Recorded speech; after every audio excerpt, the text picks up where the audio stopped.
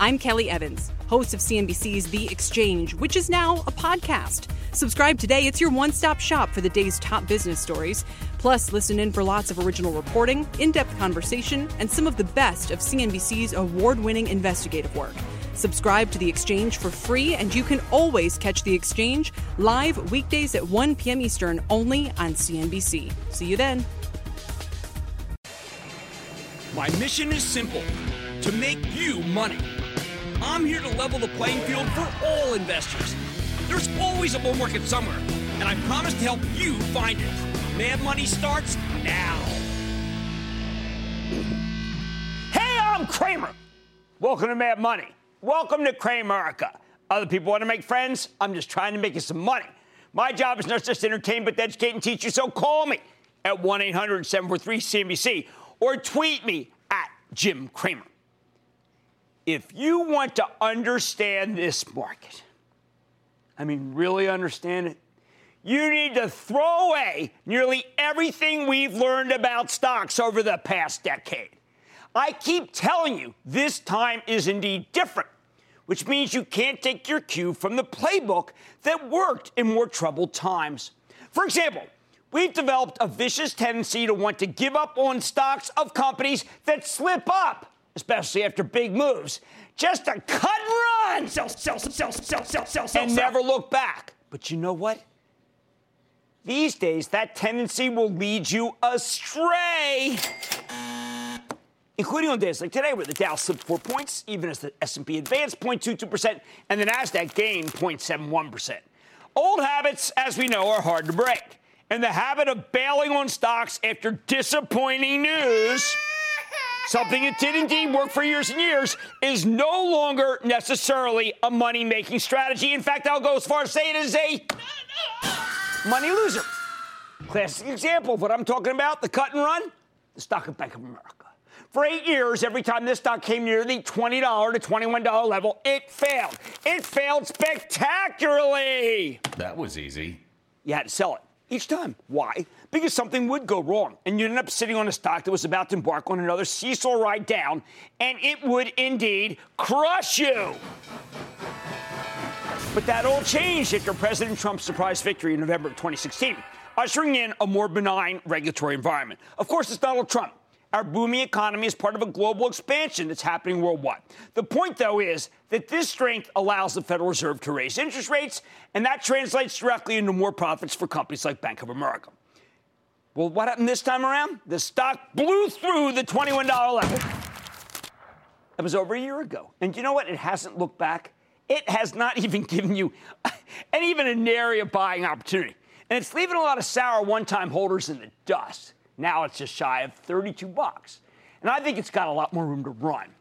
Writing off Bank of America because it was up too much after always hitting that ceiling, it was a big mistake. And if you sold it, well, you ended up leaving a lot of money on the table. And I don't know how you get back in. Same goes for Caterpillar. For 6 years, every time this stock would rally toward $120, it would collapse, either because of problems with China, slowdown in the U.S., foreign competition, issues with the dealer network, stronger dollar. There was always something. So it made sense to dump CAT whenever the stock got ahead of itself.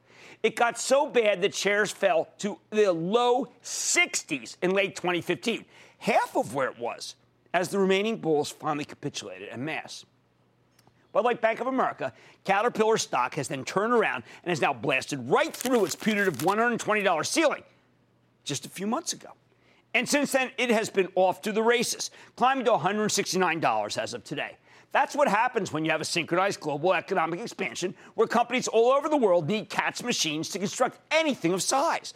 Once again, you had to resist the urge to sell on the bad news, or you lost out on an amazing opportunity. Or if you, heaven forbid, you could actually buy on bad news. Yeah, buying on bad news. That's how people are making their money.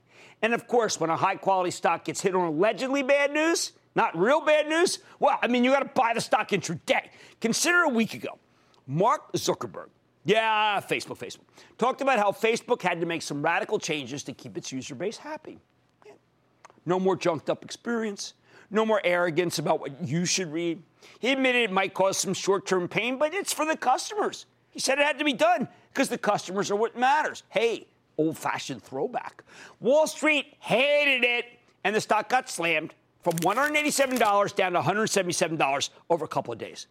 All sorts of commentators told you that Facebook had totally lost its mojo, that it was done, that it was finished, that it was finito, buried. Let me ask you, what's your friends say? What's your family say? What's your wife or husband say, or your kids? Well, everyone I know said the same thing. Good. I had stopped using Facebook because it was such a chore. Nearly all of them had gravitated toward Facebook's Instagram instead, leaving potentially a lot of viewers on the table. In short, Zuckerberg was responding to Facebook's need to restore its reputation in order to stay off a potential deceleration in the business.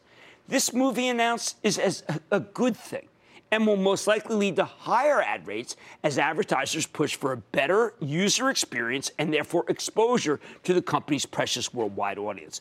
Plus, in the interim, Facebook's still got a lot of assets that can be monetized. Think about WhatsApp. So, of course, the stock has now come back with a vengeance. It's up more than $1 from where it was when Zuckerberg made the pronunciation of death. It's up $1 from then. You sold it on the so-called bad news, and now I have no idea how you're going to get back in. Don't look at me. Don't look at me. Okay, so let's deal with some works in progress on a go-forward basis. First, a few weeks ago, STZ, Constellation Brands, failed to make its numbers after a long streak of phenomenal earnings beats. Wines, not the company's Bedrock Corona Modelo franchise, or Pacifico, were at fault. CEO Rob Sands said the weakness will be ephemeral. He's made these kinds of calls before when there's been some weakness, and he's always backed it up, this time by huge bucks, a $3 billion buyback announced here in conjunction with that quarterly report. Now, I told members of ActionAlertsPlus.com Club that it was time to buy Constellation to this dozen-point dip, which is exactly what we did for the trust. Now, regular viewers know that in my spare time, including tonight, I like to host at Casa Miguel, my small plate Mexican restaurant in Brooklyn. We sell a ton of Constellation Casa Noble tequila brand. Do you know that they pay less than $30 million for this incredibly hot brand, the one that everybody's trying to keep in stock? And then what did we learn yesterday? Bacardi shelled out $5 billion for Patron. I can't even move that stuff. Patron. It's like an American brand, okay? Casa Noble is Mexican. That's where tequila's from. Yet it's not even in the forecast for Constellation. Makes me think that the stock is worth a lot more than where it's currently trading. And who's even thinking about that? I mean, you had the Casamigos, you have this. This man, Rob Sands, paid almost nothing for the one that is, to me, the best and maybe the hottest. You want another? I have no idea what the post-earnings tsunami of selling in IBM was all about. But I can tell you, the quarter wasn't nearly as bad as the bears would have you believe. Now you know what the stock is doing? What I said it would do. It's recovering. Oh, it's not done. It's got a lot more room to run. You know why? Because the quarter was good and the forecast was great. I have no idea how that narrative got blocked out. But in the old days, people would stay away from that thing like it's toxic. Me? I want more. How about Procter & Gamble and J&J? You ever heard of those guys? Johnson & Johnson? Well, I'll tell you, that stock got hammered. Procter reported a widely panned quarter this morning. All I can say is, are you kidding me? The company's already improving itself under the leadership of CEO David Taylor. It's only going to get better now that Nelson Peltz, big-time activist, insurgent, can bring his firepower to bear on the board of directors, bring a lot of new ideas to the table, maybe take some costs out.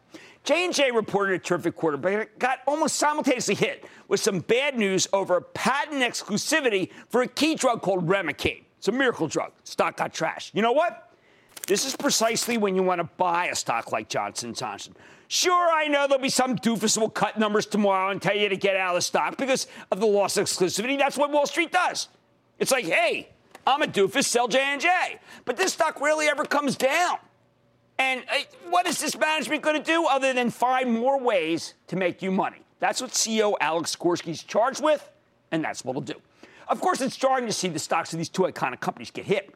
And perhaps in the market of 18 months ago, they needed to spend several quarters in the penalty box, 18-month majors before they'd be safe to own. Now, though, I'm saying that these are straight-out buying opportunities. Companies with terrific CEOs who are determined to create value see their stocks bounce back pretty quickly in this environment. It's the new nature of the beast. Here's the bottom line. This bull market is like nothing we've seen since the great rallies of the 80s and 90s. If you take your cue from the last decade, you're going to miss out on some incredible opportunities. You'll be blind to them. We're now in a world where bad news is good news, because bad news is the only thing that gives you enough of a meaningful pullback that you can pull the trigger, like the kinds we're seeing in Constellation Brands, Procter & Gamble, or J&J. Take advantage of them. They just don't come around often enough anymore. Brian in New York. Brian! Hello. Thanks for taking my call. Absolutely. What's going on? My questions are about Arthur Daniel Midland. ADM has received a bit of buying support here recently behind the news about a merger deal with Bunge. Yeah, with Bunge. I've been a longtime holder of ADM stock in my 401k as a previous employee and believer of the idea that the world needs grain/food logistics. So I was wondering, what is the likelihood of merger? I don't know what the likelihood is, but I want you to hold on to it. It's got a 3% yield. No, I've favored Deere and AGCO for a long time, but no sense to cut and run now. I think that the news, if they get Bunge, it's big, and if they don't, it's got that nice yield. So let's just stay in the stock. I now want to go clear across the country to Richard in Arizona. Richard! Hi, Jim. Hey, Richard. I'm looking at a company. It's about a $3.5 to $4 billion market cap. It's very profitable. About P ratio 5. It's Bed Bath & Beyond. Do you I keep waiting. I thought the last quarter wasn't nearly as bad as the critics. I keep waiting and waiting and waiting for good news. I'm being paid 2.5%. Why do that? I do not think this is the level to give up on Bed Bath, even as I admit that they are the focus of the Death Star, Amazon. I think they still have some game. Anyway, down from 60 to 20. The idea of writing off a company after one bad event, it's no longer prudent. It's rash.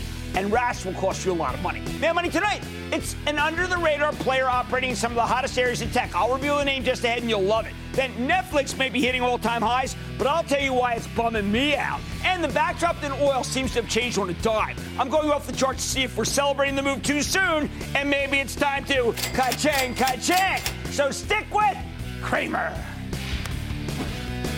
Don't miss a second of Mad Money. Follow @Jim Cramer on Twitter. Have a question? Tweet Cramer. #MadTweets. Send Jim an email to madmoney@cnbc.com or give us a call at 1-800-743-CNBC. Miss something? Head to madmoney.cnbc.com.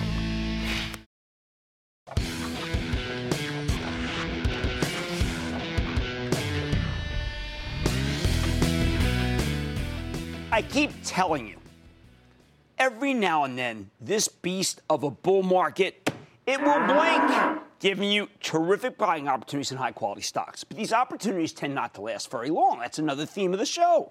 You have to be ready to pounce. Buy! Or else you'll miss your chance to get a lower price than you deserve. That's why tonight I'm going to go right into the heart of the beast. I'm going to set one up for you, tee it up for tomorrow morning. I'm going to tell you about TE Connectivity, symbol TEL. It's a major electronics manufacturer that reports tomorrow that you've never heard of. I expect TE Connectivity to give us a good quarter. But you know what? Secretly, I'm praying that there's some, well, it's not so secret, I just told you, that there's some minor defect that causes this red-hot stock to get slammed, like I said at the top of the show, and that will give you the perfect opportunity to be able to buy some on weakness. I just can't be there to hold your hand that morning. Frankly, this is how I feel about so many stocks these days. I love this market, but it's run a lot, so I feel more comfortable recommending things when there's a possibility they might get hit. Why do I think TE Connectivity would be worth buying into any earnings-induced weakness? Why do I want you to be ready, willing, and able to pick some up? First, let me explain why I like it, and then I'll get into what's going to happen tomorrow. TE Connectivity, a.k.a. the artist formerly known as Tyco Electronics, was spun off by the old Tyco International when the company broke itself up more than a decade ago. It has exposure to a lot of terrific businesses, including all sorts of electronical components for the transportation, industrial, and communications markets, especially connectors. What the heck's a connector? Now, if I were a science teacher, I'd tell you a connector is anything that completes a circuit, allowing electricity or an optical signal to go where it's needed. But in practice, connectors protect the flow of power and data within a huge range of products. If it runs on electricity or processes information, you better believe it got at least one connector hidden inside. We're talking everything from the simplest light bulb to the most complicated piece of industrial machinery to the smartest supercomputer. That means TE connectivity ends up having a lot of exposure to one of our favorite concepts, the IoT, the Internet of Things, the connected car, and the electrification and digitization of the developing world, as well as the connected home. These are some red-hot areas, which is why the stock has been such an incredible performer. In fact, I go so far as to say that TE connectivity is one of the best-performing stocks that you've never heard of. It's rallied 14% in the last 3 months, 43% over the last 12 months, and it's almost doubled since the last time I recommended it in September of 2013. That significantly outperforms the S&P 500. That was up about 67% same period. Makes sense. Just consider some of these end markets. TE Connectivity gets 40% of its sales from the automobile industry, where they benefit from the increasing complexity of modern cars. As we put more and more electronics inside our vehicles, TE Connectivity gets more and more business. That means they're making a killing off of the rise of hybrids and electric cars. On average, the company has about $60 of content per vehicle. But for electrics, it's $200 per vehicle. And for the highest-end electrics, like Tesla, it's $300. And that's just their connectors. The company also makes sensors that for the automobile and industrial markets that are really growing rapidly. What else does it have? TE Connectivity has exposure to industrial equipment, aerospace and defense, oil and gas, utilities, electrical devices, medical devices, and communications. We know a lot of these areas are in great shape here. The new tax code, by the way, will be a huge boon for makers on industrial equipment as it changes the accounting rules to give companies more of an incentive to invest in new machinery. Aerospace, you don't need to tell you it's on fire. Defense benefits from the GOP controlling both the White House and Congress. It's one of the things that Republicans like to spend money on. Oil and gas, come on, come back. In the past, TE Connectivity said they don't expect to see much pickup here unless oil prices climb back to the 60s. But that's exactly what's happened. The company's got components inside of all sorts of networking and connectivity equipment, an area that's growing like a weed thanks to the rise of the cloud and the data center. That's a lot to like. And it's also why these guys have been generating steady mid-single-digit organic revenue growth. Throw in rising margins, courtesy of efforts to focus on more profitable business lines, and you get mid-teens earnings growth. Hard to find among the old line industrials. What makes me feel confident about TE Connectivity right now on the eve of the quarter? I mean, why in the world would I recommend it less than a day before the company reports its earnings? Where's my gun? I have a gun to my head. All right, I have a Smarties to me. I can't find my gun. Anyway, because we had just heard from TE Connectivity at the first Analyst Day in the 4 years, first one in 4 years, on December 13th, the company told a very compelling story. That was less than 3 weeks away from the end of the quarter. And since then, I think things have only gotten better in the company's core markets. While management didn't raise their guidance, they did provide some encouraging long-term targets, forecasting 4 to 6% organic revenue growth and double-digit earnings growth.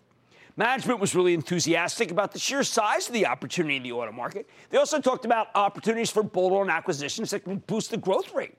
So I expect the TE Connectivity, because they just had that meeting, will report a good quarter. But hopefully the stock will sell off anyway, like as so many situations we've seen already this quarter, even if only briefly. And that'll give you a better chance to buy in. Maybe some line item will be weaker than expected, freaking people out, and you can use that to scale into this one. If TE Connectivity somehow manages to deliver a truly bad quarter, I'll come out here tomorrow night, and I will punish myself accordingly. A whole block of self-flagellation. Although I think that's highly unlikely.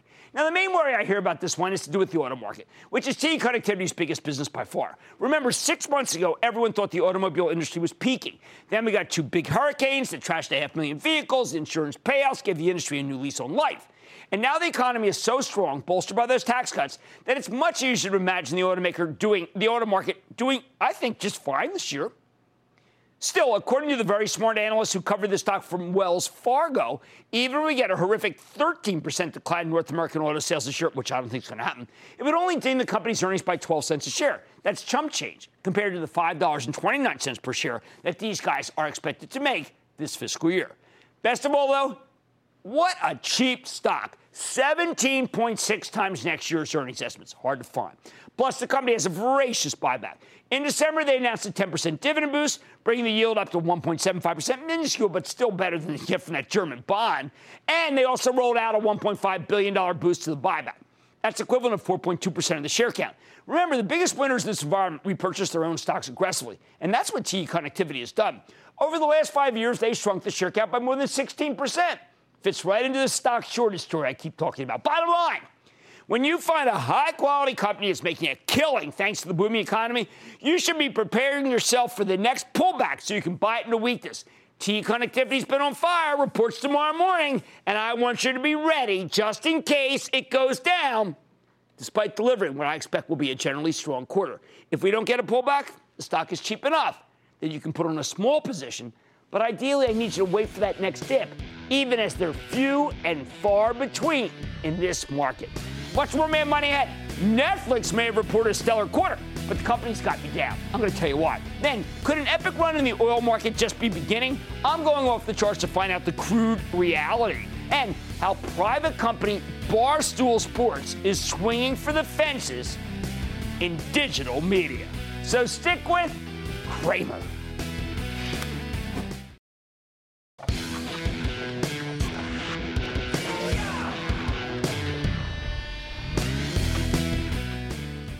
Normally, I love it when my favorite stocks surge higher.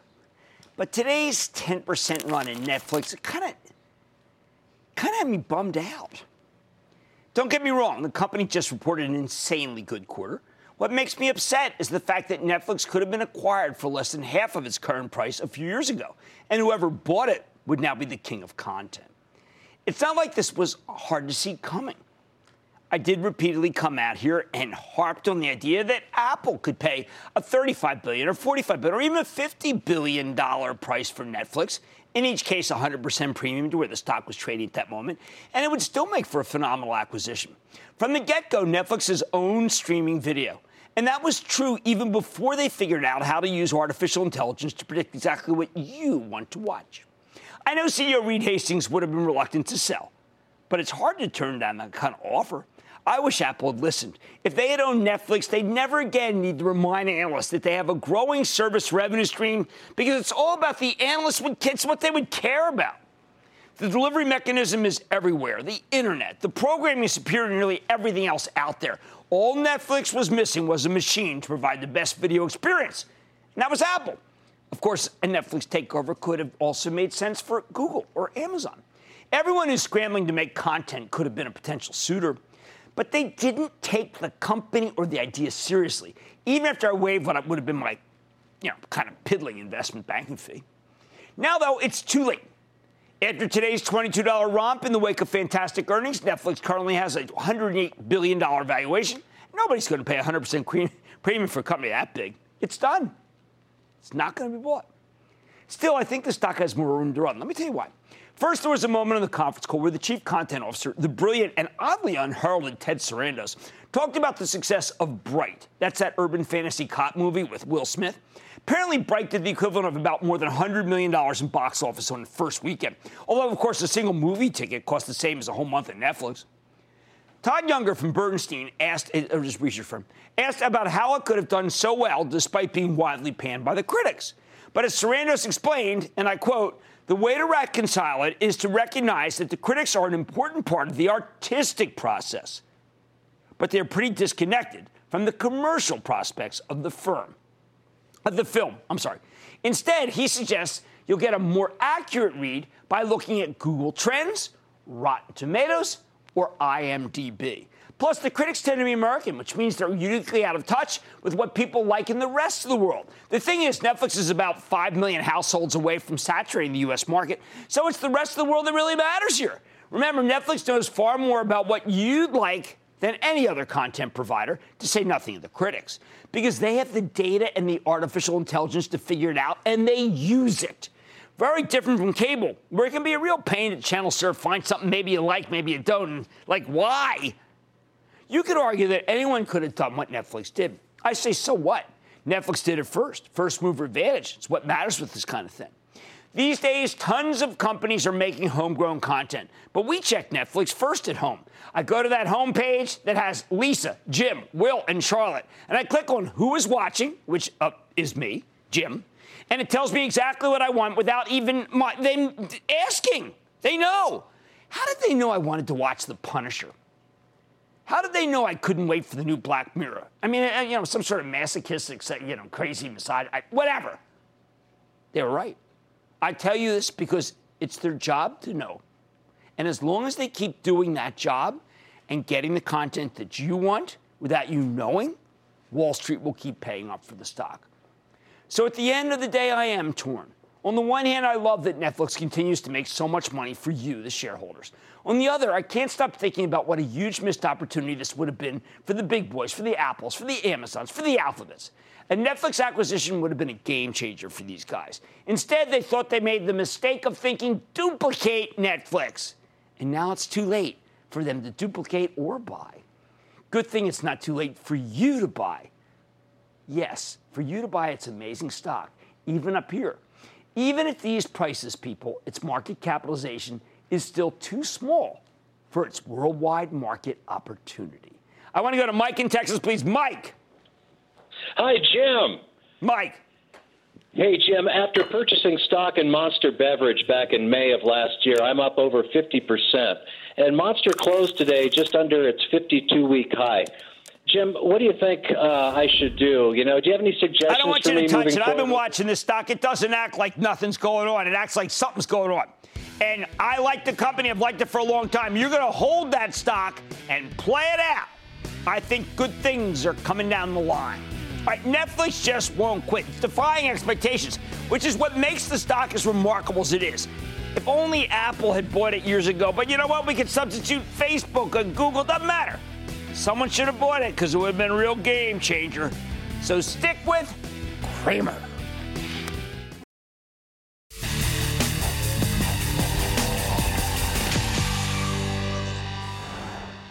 We need to talk about the remarkable resurgence in the price of oil.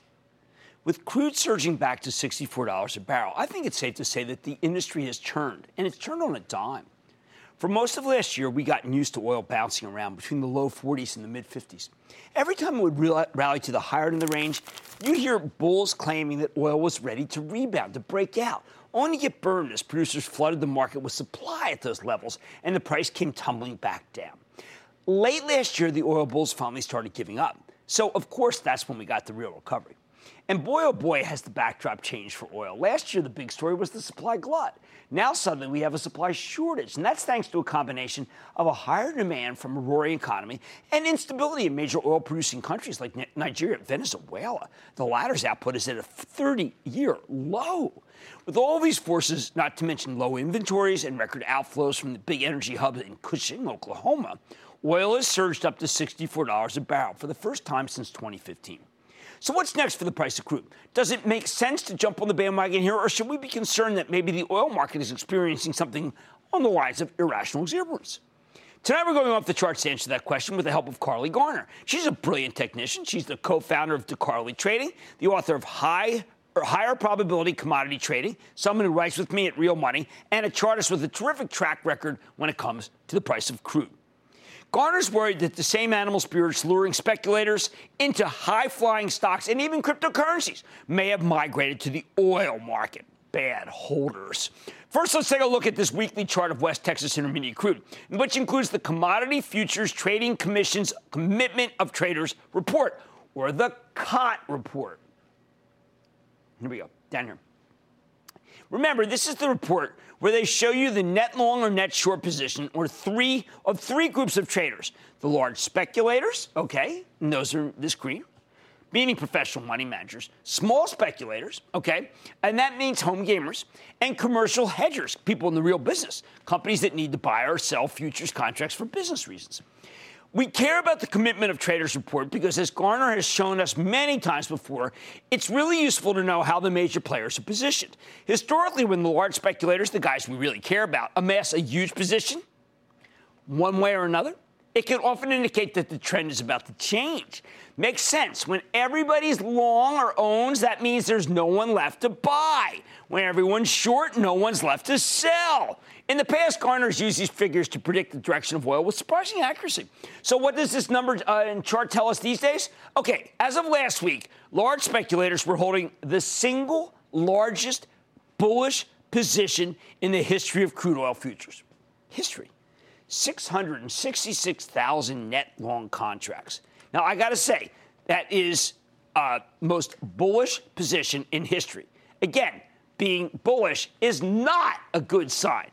It's when everyone's bearish that you want. When everyone's bullish, well, then you don't have any to convert to be able to start buying and taking these people out. You need to convert bears, but there are no bears. Similarly, commercial hedgers were also holding one of the largest oil hedges in history. Okay, so now you're starting to get in a situation where both sides are on the wrong track if you want to buy oil. Now, theoretically, Garner concedes this trend could continue indefinitely. There's a universe where people just keep buying oil hand over fist. There's a lot of risk in the world. But it's probably not this universe. In reality, sooner or later, the trade will have to unwind. And as Garner points out, when one of these massive speculative bets in oil unwinds, you do not want to get caught in anywhere near the blast radius. How bad could it get? All right, get this. Those 666,000 futures contracts, they represent a huge number of potential sellers if things go south. If these speculators start liquidating, Garner suspects it could push crude back toward not 60, but $50 a barrel, possibly even lower if the fundamentals take a turn for the worse. But she's very careful to point out that the fundamentals don't actually need to deteriorate for the price of oil to get slammed. Everything could stay the same as long as these speculators feel the need to take profits aggressively. They could crush the price of oil. In other words, shouldn't be this high. Now, there's another dynamic here, which is that the weak dollar has been very good for oil prices. After all, crude is denominated in dollars, right? So check out this daily chart of oil versus the dollar index futures, which measures the greenback against a basket of foreign currencies. Look at this correlation. As the dollar plummets, oil's been surging. But Garner notes that the pendulum tends to swing both ways. She thinks that the dollar has now slithered down to areas where it should be able to find a floor of support. If the greenback stops falling, well, that will remove a major prop underneath the oil rally. So you should get that reversion to the mean. The other thing is that the correlation is very strong at the moment. Over the last 30 trading days, the dollar index and crude have settled in opposite directions roughly 90% of the time. But Garner points out that over the previous 6 months, the negative correlation was more than 50%. Well, it's kind of like 50%. In other words, we've gotten to extreme levels, and Garner thinks that makes a snapback in the dollar seem more likely. If the dollar bounces, then oil should go down, at least according to this comparison. Now take a look at this weekly chart of the dollar index. Even though the greenback has been making lower lows since 2015, I don't like the greenback, I like the euro. Garner notes that it's always tended to find support as it approaches 90, which is where it is right now. That's why she thinks it has a chance of reversing course sooner rather than later, which again be bad news for oil. Finally, how about the weekly chart of the crude oil futures themselves? Even taking this picture in isolation, Garner thinks that there's little reason to be bullish about oil here. Sure, crude seems to be on the brink of a breakout, right under its ceiling of resistance. But Garner says breakouts tend to be the exception rather than the rule. Meanwhile, the relative strength index, or the RSI, an important momentum indicator, is above 70 for the first time since mid-2011. This is a classic sign that oil's gotten overbought, meaning it's come up too far too fast and is now due for a pullback. In addition to being overbought, the price of crude oil is hitting resistance as marked by the 2015 swing of how high it went, and the uptrend channel has been traveling in since the 2016 low. Jeez, it's going to halt here. Bottom line, put it all together, and Garner thinks the chances of a continued oil rally are pretty darn slim. And by the way, the long-term futures suggest the same thing. When you look at the price of crude out 5 years, prices are much lower.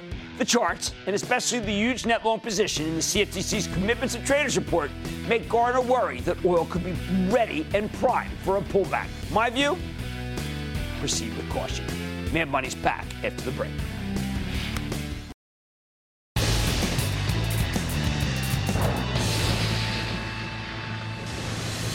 Television for 800. Jim Cramer hosts Mad Money on this network. Rachel. With CNN? No. Gerard. What is CNBC? You got it. Thank you, Gerard. It was a great honor to be recognized in Jeopardy last night. Even if the first person didn't really exactly kind of locate me, that's okay. We're all learning lessons on this show. And now it is time. It is time for the lightning round. And then the lightning round is over. Are you ready, scared? Down and time for the lightning round. It's going to Dave in Michigan. Dave. Dave, how you doing? Booyah, Jim. Booyah, Dave. Eagles and Patriots fly high for America. HPQ is my stock. Yeah, okay, absolutely. Let me see what the prediction here. Okay, HPQ, very strong stock downgraded today. I say bye. Let's go to Dennis in California. Dennis. Hi, Jim. Booyah from beautiful Monterey Bay. Oh, God, you're lucky. What's up? I'd like to know what you think about coherent stock. I like laser beam photonics, and it's the best at what it does. Jake in Missouri. Jake. Hey, Jim, this is Jake D. Peralta from Kansas City, Missouri. I just want to congratulate you on that Philly win, but what I really want to talk about is C.H. Robinson, the Fortune 500. You should, because you know why? That's one of the best stocks out there. It's not just all FedEx, it's not just all XPO, and it's not just all UPS. It's them too. Robert in South Carolina. Robert. Booyah, Jim. Booyah. I'm a finance student, and a model my investing approach is a cross between you and Warren Buffett. I'd like your opinion on your Rindai, that stock symbol YRD. Okay, Chinese stock, I don't really follow it. The ones I've been liking are Baidu and Alibaba. Thank you for those kind words. I am not in that gentleman's pantheon. He's up here. The rest of us are here. Let's go to Lorraine in California. Lorraine. Hi, Jim. SPG. I'm down 10%. Sell or hold? No, 4.45% yield. It's a very well-run company, and they'll get through this. They'll be the last survivor other than Federal Realty. I need to go to McGregor in Pennsylvania. McGregor. A Super Bowl-bound booyah, Jim. A well-put booyah. My question is about Green Plains Inc., GPRE. I don't like ethanol plants. I think it's only a matter of time before the president says maybe it's a bad idea. And that, ladies and gentlemen, of that Lightning Round. The Lightning Round is sponsored by TD Ameritrade.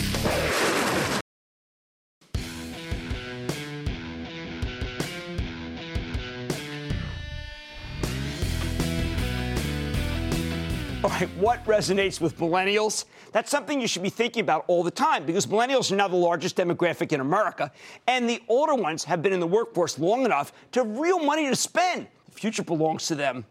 What can you do? And at this moment, at least, when it comes to the male half of the millennial demographic, and increasingly, by the way, the better half of the country, too, nothing is more appealing than a site called Barstool Sports and a company called Barstool Sports. It's a comedic brand, it's actually larger than that, that's grown from a local Boston newspaper to a regional blog to a diversified, natural, and national media property with its own channel on Sirius Radio. It's a video series, it's merchandising, and big-time advertising and sponsorships, and perhaps the most fun site you're ever going to go to, even as they're totally on the edge and out there, like, frankly, we all secretly dream to be, don't we? It's a privately held company, massive cult following. I think we can learn a lot from them, a lot about hard work that they do. Even if, they're Patriot fans, it's all right. So let's take a closer look with Dave Portnoy, founder of Barstool Sports, and Erica Nardini, Barstool's CEO. I don't think I've ever had a pre-show larger interest than both of you guys. Welcome, Mr. Portnoy. Welcome, Ms. Nardini. Got to go with that. Now, all right, I want to have a real conversation. I am fascinated by this. I'll tell you why. Because, we book a lot of guests. And frankly, people say, oh, that's nice. Do you like the stock? You guys are known for breaking through. How'd you do it? And tell people how you can break through, too, like Damon John said last night, but it's not easy.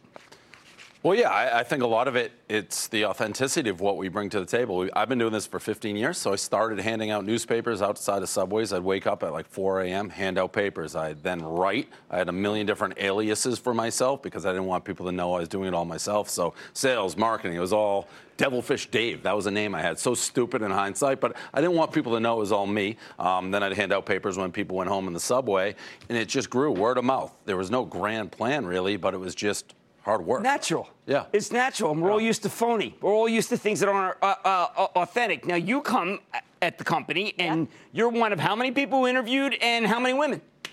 I was the only woman, and I was the end of a line of 70-ish people looking for this gig.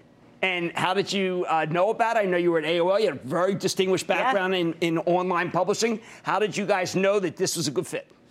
I was a fan of Dave since the beginning when he started the paper. Barstool, to me, is what guys say. It's how they think. It's how they talk. It's what they love.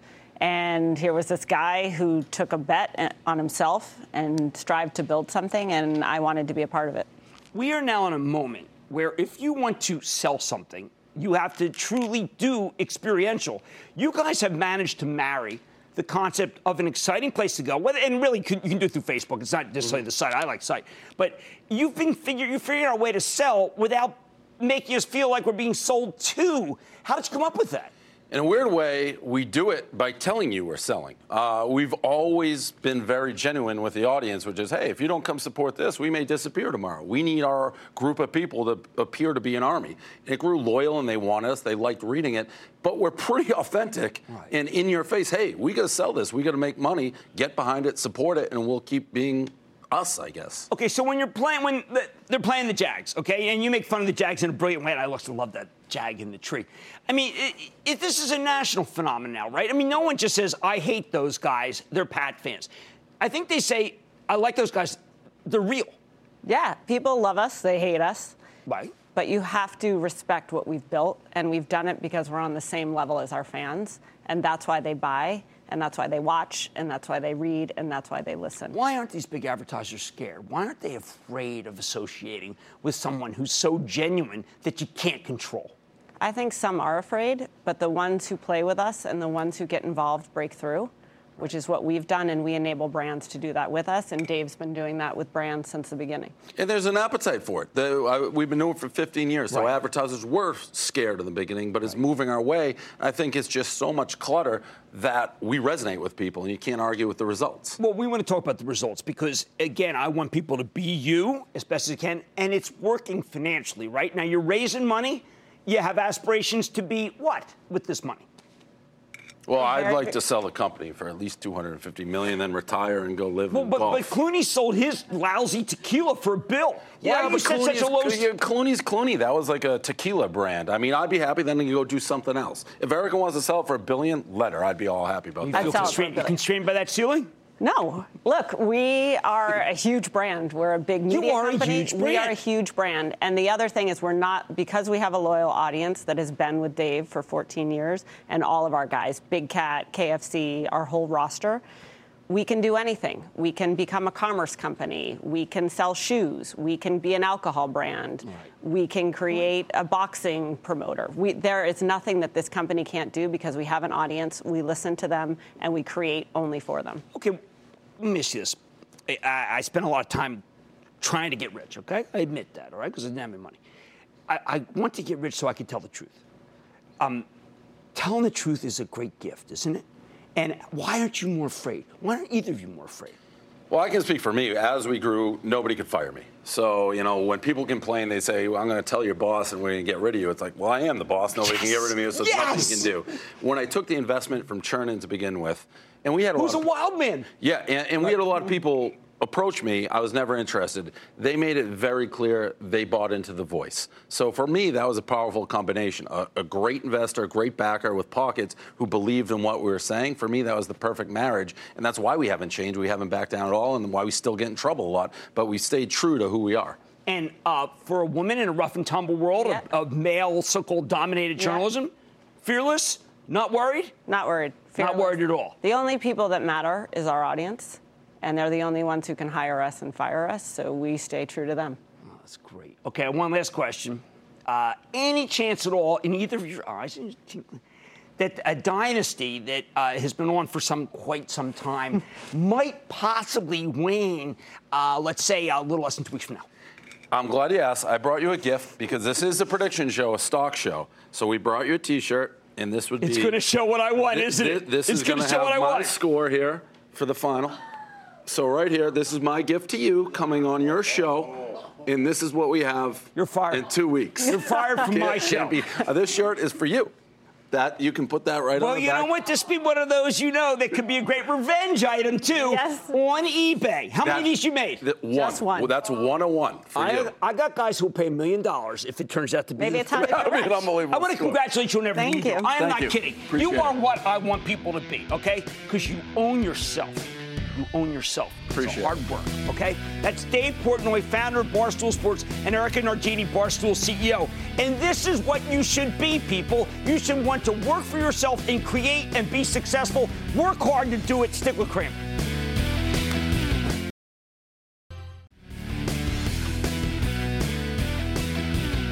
All right, after the close, a couple disappointments. Texas Instruments, that's a rare miss, and the stock is headed down. I'm not sure quite yet whether it is time to be able to take the plunge, because that one, was a real surprise. And then United Airlines, United Continental, that not a total surprise, but that group's been so red hot. I thought a rising tide would lift all planes. It didn't happen. Like I said, there's always a bull market somewhere, and I promise I'll find it just for you right here on Mad Money. I'm Jim Cramer, and I will see you tomorrow. I'm Kelly Evans, host of CNBC's The Exchange, which is now a podcast. Subscribe today. It's your one-stop shop for the day's top business stories. Plus, listen in for lots of original reporting, in-depth conversation, and some of the best of CNBC's award-winning investigative work. Subscribe to The Exchange for free, and you can always catch The Exchange live weekdays at 1 p.m. Eastern only on CNBC. See you then.